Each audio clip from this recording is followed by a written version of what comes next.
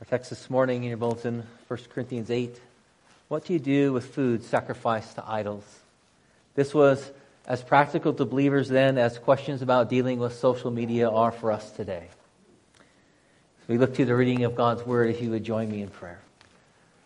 Lord God, you tell us in your Word that your Scriptures are indeed breathed out by you, that they're useful for teaching, rebuking, correcting, and training in righteousness. And we ask, Lord, that this day, that from your word you would reveal to us your truth for our lives, that your truth would conquer proud and anxious hearts, that we indeed would be trained in your righteousness. And this we pray and ask through Christ our Redeemer. Amen. Beginning in verse 1. Now concerning foods offered to idols, we know that all of us possess knowledge. This knowledge puffs up, but love builds up. If anyone imagines that he knows something, he does not yet know as he ought to know. But if anyone loves God, he is known by God. Therefore, as with the eating of food offered to idols, we know that an idol has no real existence, and that there is no God but one. For although there may be so-called gods in heaven or on earth, as indeed there are many gods and many lords, yet for us there is one God, the Father, from whom all things and for whom we exist, and one Lord Jesus Christ, through whom are all things and through whom we exist. However, not all possess this knowledge, but some, through former association with idols, eat food as really offered to an idol, and their conscience being weak is defiled. Food will not commend us to God.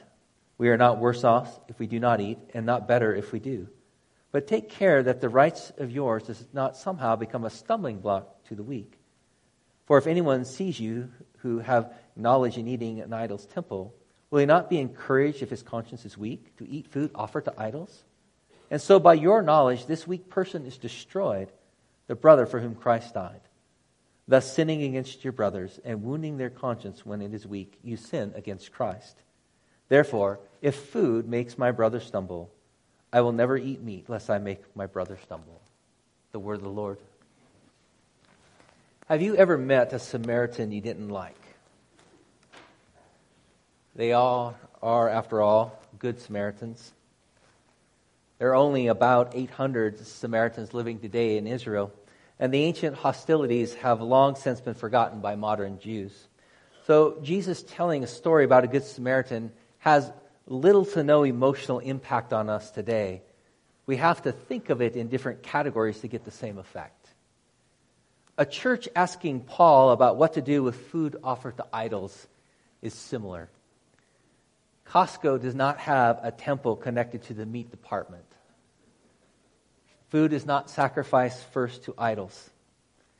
There's nothing there that we're going to have to wonder about. Was it sacrificed to Zeus, Apollos, or Venus, or anything else before it was butchered? We can go shopping. We can eat in restaurants. We can invite people to a backyard barbecue. And not one time have we ever had a crisis of conscience about if it was offered to a pagan deity or not. Questions of was it a free-range chicken or organic? It's about as close as we're going to get. It has nothing to do with idolatry. When we talk about idols, we have to talk about idols of the heart, not pagan worship. And this tells us something about the enormous victory of the gospel into the world. At the time of Jesus, nearly all cultures had some form of blood sacrifice to deities. And now we have to explain what these things are to the Western world because it's so foreign to us. What is not foreign to us is the heart attitude that Paul is addressing. We need to look beyond what is most unusual for us, food and idols, and look to what is certainly not unusual for us, using our rights to run over the top of other people, using our rights to disregard others. And because we have been loved by God through Jesus, through his atoning death, then we are to love others in the same way, sacrificially. In this entire discussion about what to do with food that's been sacrificed to pagan idols, Paul points to the greater sacrifice in Christ. So from our text, we're going to first look then at what it meant to eat in ancient Corinth, and as we bring it into living in modern America. So eating in ancient Corinth. Chapters 8 and 9 of Corinthians deal with food offered to idols. Why does it matter? Because in the ancient world, meat was not eaten very often at all. The wealthy had it more often and the poor had it rarely. But outside of Jewish circles, most all of the meat and much of the food in the market was sacrificed to a deity in a temple. The meat market was connected to the temples. And most people, they ate bread and maybe a barley porridge, olives, a little wine, sometimes a fish relish, and meat only on holidays and special occasions. The lower classes would not have purchased a lot of food from the temples outside of religious events. Ancient Corinth has actually been excavated fairly well, and we know a lot of this by either the writings that have been recovered or even the temples themselves. Temples had restaurants connected to them, dining halls that people would eat at. Several ancient invitations were found, and one of them reads like this: Apollonius requests you to dine at the table of the Lord Serapis, a Greek god, on the occasion of the coming of age of his brothers in the temple of Theoris, an Egyptian god. And they were written like that. An invitation sent out to say, this is where we're going to celebrate this event in a particular temple dining hall. That was what was taking place. If you went to celebrate, you went to a dining hall connected with the temple. If you went to a private home party, the meat would have come from the same temple area, sacrificed first to whatever deity it was of some kind. The major holidays, community celebrations, all were directed around temple worship and food, which was first offered to whoever was being celebrated. So we think of community events, the 4th of July, we think of Thanksgiving. For them, it would have been the festival of Laphra towards Artemis. Would have been the Ionic festival honoring Apollos. That was their whole social and civic life, centered on blood sacrifice at temples to pagan gods. Eating out, bringing food back from the market made life a challenge as a new Christian. And they're asking this question, what are we supposed to do with this, Paul? This is an everyday part of life for us. And that's why Paul begins, now concerning food offered to idols. He's answering some of their questions.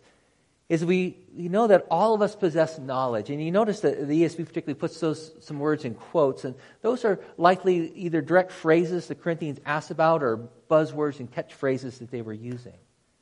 And he says this knowledge puffs up, but love builds up. An early writer, Chrysostom, speaking on this, he said that when knowledge is without love, it lifts men up to absolute arrogance. It's love that builds. Knowledge by itself merely inflates.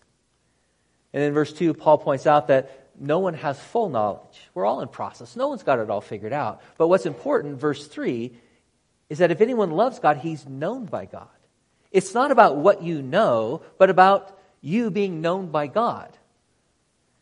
He says, therefore, as to the eating of foods offered to idols, we know that an idol has no real existence, and that there is no God but one.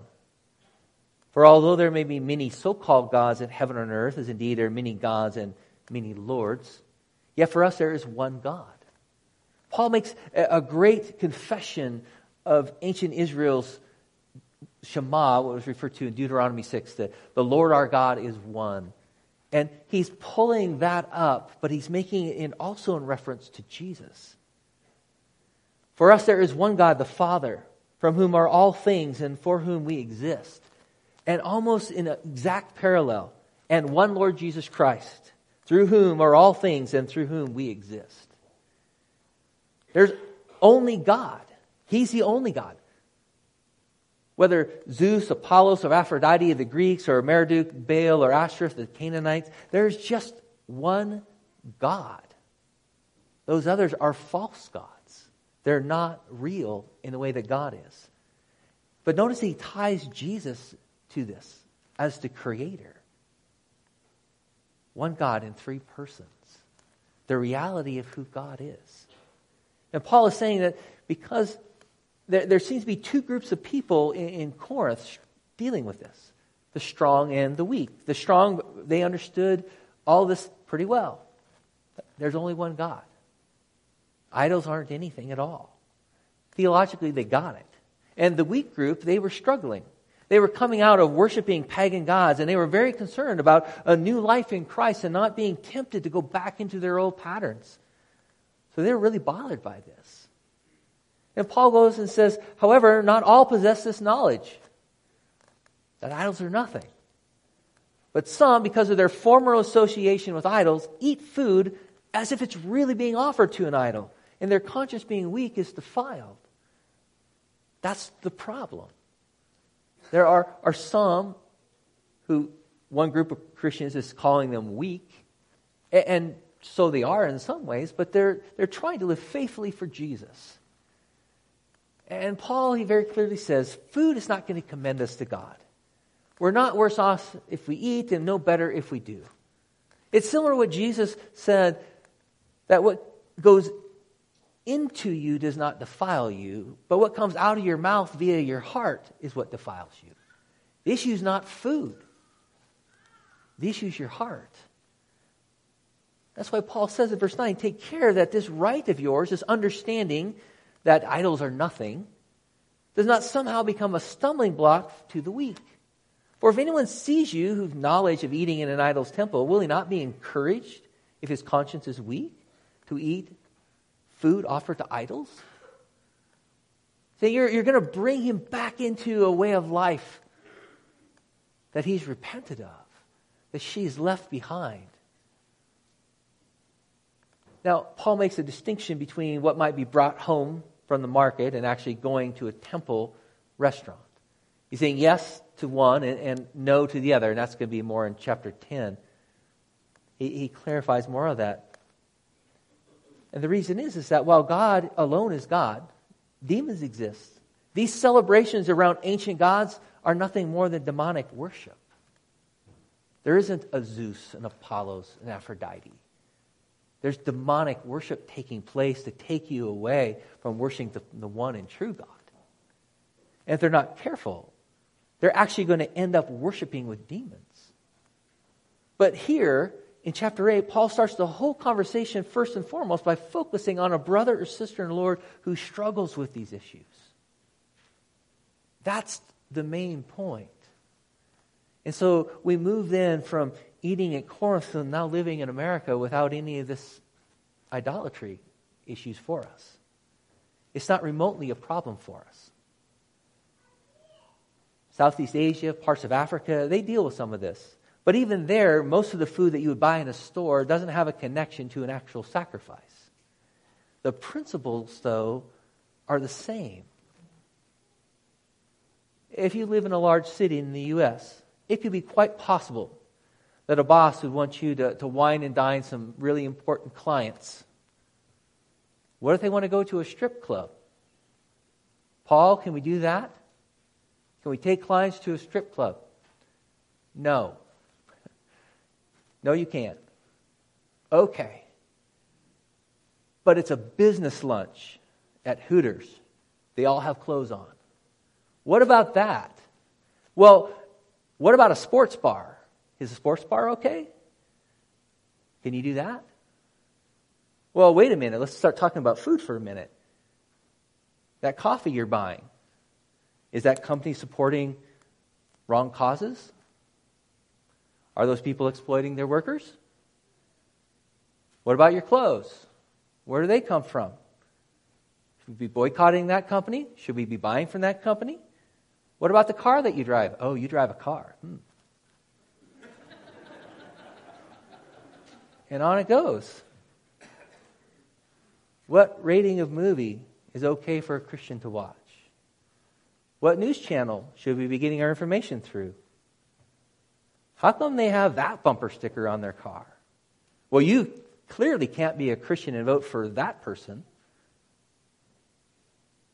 You can't have that schooling option for your children.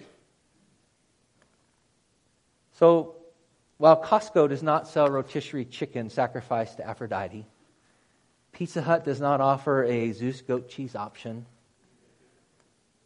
we have the same problems of the heart that they were dealing with. It's the same human heart. It just changes in the problem in front of us. And Paul begins by speaking to those who consider themselves free from being overly scrupulous, those who have an idea of what's going on. And he says your freedom and rights do not free you to be autonomous, disconnected from God and other people. Freedom and rights are to be restrained for the sake of love. Love for the insecure, love for the vulnerable, for whom your freedom might actually be their ruin. This kind of freedom, one author puts it, becomes a sin against Christ. And that's why Paul goes on in verse 11. And so by your knowledge, this weak person is destroyed, the brother for whom Christ died. Thus, sinning against your brother, wounding their conscience when it is weak, you sin against Christ. Therefore, if food makes my brother stumble, I will never eat meat, lest I make my brother stumble. Love takes an interest in the other person. And this calls on us to have humble hearts when other people disagree with us. In Romans 14, Paul has a weak, strong argument there. It is a bit different because in Romans 14, it's largely centered on Jewish food laws and practices. But there he says, do not for the sake of food destroy the work of God. And he tells them, stop passing judgment on one another. I'm right is not the same as I am loving. Why should you alter your behavior because of them? Because of love. You are loved by God. They are loved by God. As verse 3 tells us, if anyone loves God, he is known by God. To be known by God is far more important than the little we think we know. To be known by God is to be in covenant with Him. That special promise, that special relationship which comes through Jesus. The Son has made the Father known to us. And as the Father looks on us, He sees the righteousness of Christ that He has given to us by grace. We can't be indifferent to our brothers and sisters in Christ. Nor can we write them off as unbelievers if they don't think like we do. We can't write anyone off who's made in the image and likeness of God. And someone would surely be going, Paul, wait. Paul, you just don't understand. You see, I'm right about this. They're wrong. I'm right. I'm right. They're wrong. I am right is not the same as I am loving. You can be right and not have love. None of this is easy. It forces us to deal with our proud and sinful hearts. From Pastor Robert Rayburn, it's been a while since I quoted him, so here's a good one. There is always something heroic in a true Christian life. There ought to be something heroic in yours and mine. The character of sacrifice ought to be writ large over your days and nights, and mine as well. People ought to be forced from time to time to wonder why we do what we do, why we make the choices we make. We live in a different way. We treat others differently. Think about it. We live in a time, particularly, that's just saturated with superhero movies on the big screen and the streaming. Everywhere we have superheroes. Yet we have so few people who really live heroically in this way. Looking back over the last 2 years, there was not a lot of self-giving and preferring of others in a heroic sense by most. Agree with me or you're my enemy. Agree with me or I don't have to take your concerns seriously. Now, to be sure, we can easily justify our hard hearts. We can go, well, we're right, We got to figure it out. We're right. They're wrong. There are serious consequences if we give in to those who are wrong. We just feed their ignorance. We just continue to support a lie. Real love is not afraid to give the hard truth. You know who didn't say any of these things? Paul. What he did say, if food makes my brother stumble, I will never eat meat again. That's what Paul said. And so the question comes back to us, how do you push against your own hard heart in these matters, in these circumstances? And to know yourself, what are the dangerous areas of self-justification for not doing this? We all will do this in a different way. We'll justify why our being right is okay to disregard another person. Which way is that for you? There's always something heroic in true Christian life. There ought to be something heroic in yours and mine. You see, brothers and sisters, we can watch Batman 8, Spider-Man 10, Avenger 14, but fail to live heroically for Jesus. To love someone sacrificially is heroic. The Corinthians had real concerns with what to do with food and idols. And we don't have those same concerns. But Paul's words hit us in the same way. As for your knowledge, this weak person is destroyed, the brother for whom Christ died. Thus, sinning against your brothers and wounding their conscience when it's weak, you sin against Christ. That's the word that comes to us. How do you love large? Live large by loving large. A large heart. A large-heartedness that takes interest in the world of other people. It takes real interest in them. It takes their concerns in a real way. Because God has taken our concerns real. Because you are known by Jesus, who is concerned for you. Therefore, we take the love that we have received from Jesus. We take the freedom that He has set us free in to use it as the bonds of love to other people. Not a freedom to do whatever you want to do, but a freedom to serve others, particularly those who may disagree with you, that make this all the more difficult. Brothers and sisters, live heroically in your Christian life. This brings glory and honor to Him. As these Corinthians were going around and living their life, and people were like, you're not doing things the same way that we're doing things. That's weird. Why? And they had an opportunity to tell their neighbors, I'm doing this because of Jesus. In the same way, we have an opportunity to do things differently in such a way that people go, you're not doing this the way that everybody else is doing. That's weird. Why? Because I love Jesus. I've been known by God. And I can give up these things because they're paltry in comparison to the love that God expresses through me to them. I'll never eat meat again if that's what it takes. Because they're way more important than my menu. They're way more important than my fill in the blank.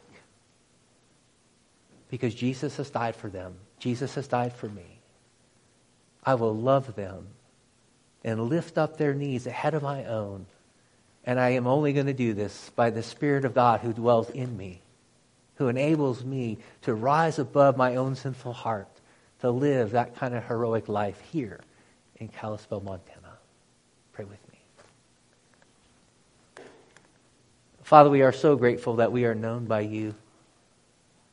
We are so grateful that you have opened our eyes to see. And Lord, we would ask where we have taken that knowledge, where we have taken those great truths and used them to hurt others, we ask that you would forgive us. Father, that you would give us the wisdom to know how to live and navigate some of these tough questions. But Lord, we would pray first and foremost that your love would be what people see. We pray that your Spirit in us would cause the radiance of Jesus to shine forth from us, that people would have such a desire to know more of who He is. We ask, Lord God, that You would make us faithful witnesses as we love one another. We pray and ask these things through Jesus. Amen.